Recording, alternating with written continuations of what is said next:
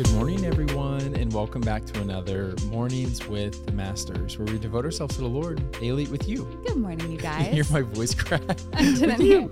Anyways, we're picking up with day 3 of our Walking Through Spiritual Valleys devotional in the Bible app. There's a link to that in the description if you guys want to follow along with us. And as always, I'm going to read the scripture, then Tori's going to pick up with the devotional. Let's do it. The scripture is Psalms chapter 46, verse 1, and it says this: God is our refuge and strength, an ever-present help in trouble.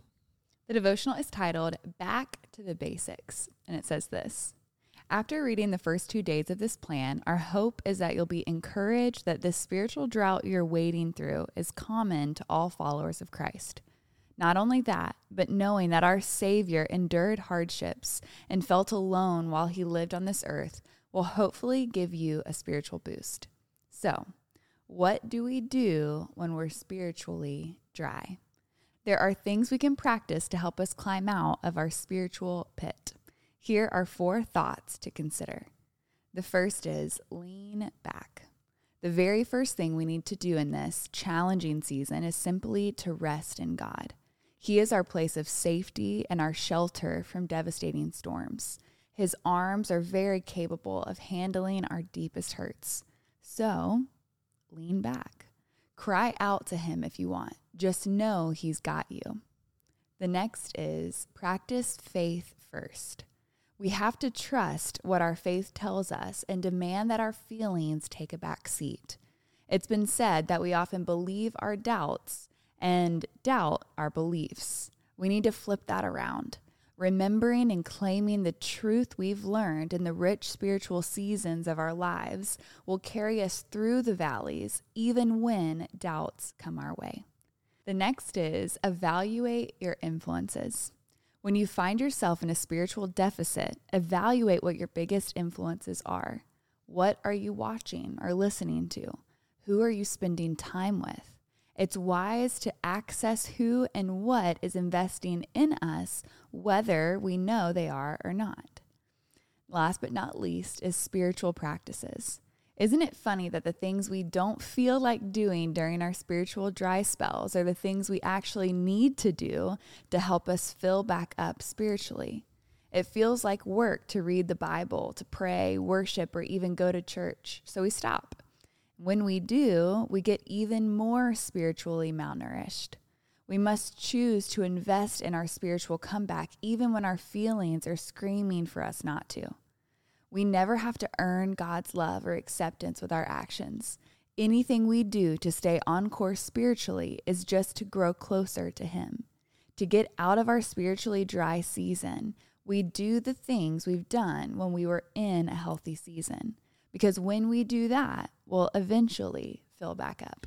Yeah, this is so good. And the devotional actually has several kind of reflection questions that you can either pause and work on now if one kind of speaks to you, or two, or you can just do it at the end. But we definitely recommend doing this because I'm already like, I've pre-read these and I'm like, okay, I'm already feeling a little attacked right now. But the first one is this: in your dry season, what role have your feelings had? Have they dictated your faith, or were you allowing your faith to govern your feelings? And the second one is, when you are struggling spiritually, what is the first spiritual practice that you tend to neglect? Commit to God that you will continue to spend time with Him even when you feel that He is far away. Yeah. And that's the question that I definitely felt kind of called out for. It was that line from the author that said this: isn't it funny that the things we don't feel like doing during our spiritually dry spells are the things that we actually need to do to fill us back up spiritually? Mm-hmm. And I feel that. Yeah. And I feel that not only just spiritually, but even like physically with home and chores or work and stuff. I tend to push things off and just like, because I'm stressed and I don't feel like doing more, but then I become stressed about the thing that I'm putting off. Yeah. And it becomes this like vicious cycle. Mm-hmm. And if only I would just clean the kitchen, if only I would just respond to those emails, if only if I would just do those things, if only I would continue that spiritual practice, then I would feel better about the situation I'm in. Yeah. But I don't know what it is about either you or me or us or whatever it is that feels this resistance to doing what you need to do. Yeah. Whenever you're sick, you go to a medical doctor, you either take medicine or whatever that looks like for you. Yeah. You do what you have to do. You rest, you have soup, you have someone to help out with you if you can. And it's important, whenever there's an objective, there's things to do to accomplish it. Right. But when it comes to our spiritual walk, I feel like sometimes it can feel kind of out there in the ether where we can't always see the payoff for the day in, day out. I'm in the gym, I'm cleaning the house, I'm doing my homework, I'm clocking into work, whatever it is. We can't always see the payoff. And so we start to neglect it. Or maybe our sinful side is kind of leading us away from it. Or maybe we want to isolate ourselves and we want to stay away from community and accountability because we don't want people to know what we're struggling with. Either way, all this to say is, I think this is a great call out for a lot of us to say, you got to do what you got to do. And anytime now, I'm gonna make a what's it called, like a pact with Tori right now that I am seriously going to try to do the things I need to do when they need to get done and not push them out. If you're watching on YouTube, we're shaking hands on this right now. And I'm gonna pull this video but you got to do it. You have to do it too, especially if someone's feeling sick and someone needs to take vitamins. Can you know? Yes. Yes. Wait, do you actually mean it? Yes. Okay. All right. Now it's your turn to talk. Okay. So what I was thinking of, and this could just be a me thing, I have no idea, but ever since I was a kid, I've never been good about drinking water. I think it's because I was introduced to fruit juice or sodas at an early age. And I'm like, these taste better. So I just never really developed the love of drinking water. And so it's always been something that's I need to drink water. I need to drink water. But what I noticed was the more I drank water, the more I actually craved water. And the less I drink water, the less I crave water. I sense a metaphor. Yeah. Well, it's the same with food. It's like the more chocolate we eat, the more chocolate we want. The more sugar we eat, the more sugar we want. The more healthy we eat, we recognize how much better we feel. And we actually crave healthier things. And as I relate that to my spiritual walk, it's like the more I'm in the Word of God, the more I'm in His presence, the more I pray, the more I want to do it because I see the benefit, because I'm walking in peace. I'm hearing His voice. I don't feel spiritually dry. I'm in community and it just feels right. But the less I do it, the less I do it, the less I do it, the less I crave it. And then I wind up in this spiritual drought and I'm like, how did I get here?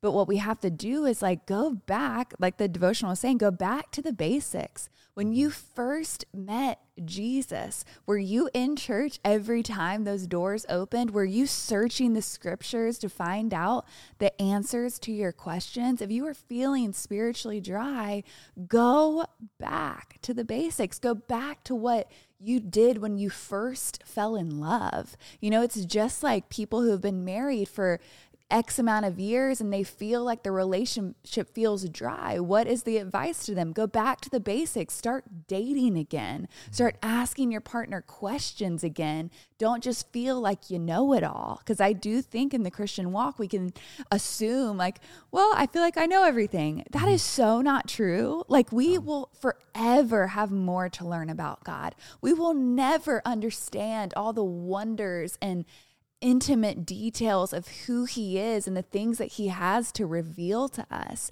And so our prayer should be that fire is ignited in us inside of the spiritual drought to have the self-discipline to do the things that we may not feel like doing to get the result that we ultimately desire. Yeah, it's so good. And the perfect time to start is now. We don't need to wait till January 1st, whenever it's New Year, New Me. We start right now, even if it's the afternoon for you right now. I think this is a great chance. And so it's almost just like this whole idea of if we see someone or we hear about someone struggling with something and you say, oh, I'm going to pray for you. It's like, well, pray right now. You don't have to pray out loud with them right there if you don't feel comfortable, but pray right now. Because what happens to me personally is if I say, oh yeah, I'm definitely going to pray for that, I tend to forget. It's not that I want to forget, we do forget. Yeah. And so these are things that we should not be forgetting. And so whatever basics that you need to get back to, I think it's important to start now. So good. Want to pray sign out? I do. Dear Heavenly Father, Lord, we thank you for this reminder to get back to the basics, Father. Would you ignite that fire within us today to want to grow closer to you, to want to find that deep intimacy with you, Father. We pray that your Holy Spirit would be so active within us that we would have eyes to see what you're doing and ears to hear what you have to say. Father, would you just align our hearts with yours? Father, if the people who are listening right now are going through one of those really deep droughts, Father, I pray that you would just lift them up, that you would remind them that you've never left them, you've never forsaken them, that you see them in this moment, Father, whether they have tears in their eyes or they don't, Father, that you see them right where they are, whether they're in their car, sitting on their bed, playing with their kids, Father, no matter what space they're in right now, that you see them, that you love them, that you desire intimacy and relationship with them, Father. I just pray that you would reignite that spark, Father, to get into your word, to pray more intentionally, to be in community, and truly do the things that we need to do to get the result that you want to see in our life. So, Father, we love you and we cannot do this without you. We pray these things in Jesus' name. Amen. Amen, God. Amen, God. Amen, y'all. Now's that perfect time to break out the worship music, break out the journal, and continue pressing to the Lord. Yes, and y'all don't forget that you are God's masterpiece. And don't forget that we love you. We love you guys, and we're talking to you tomorrow. Au revoir.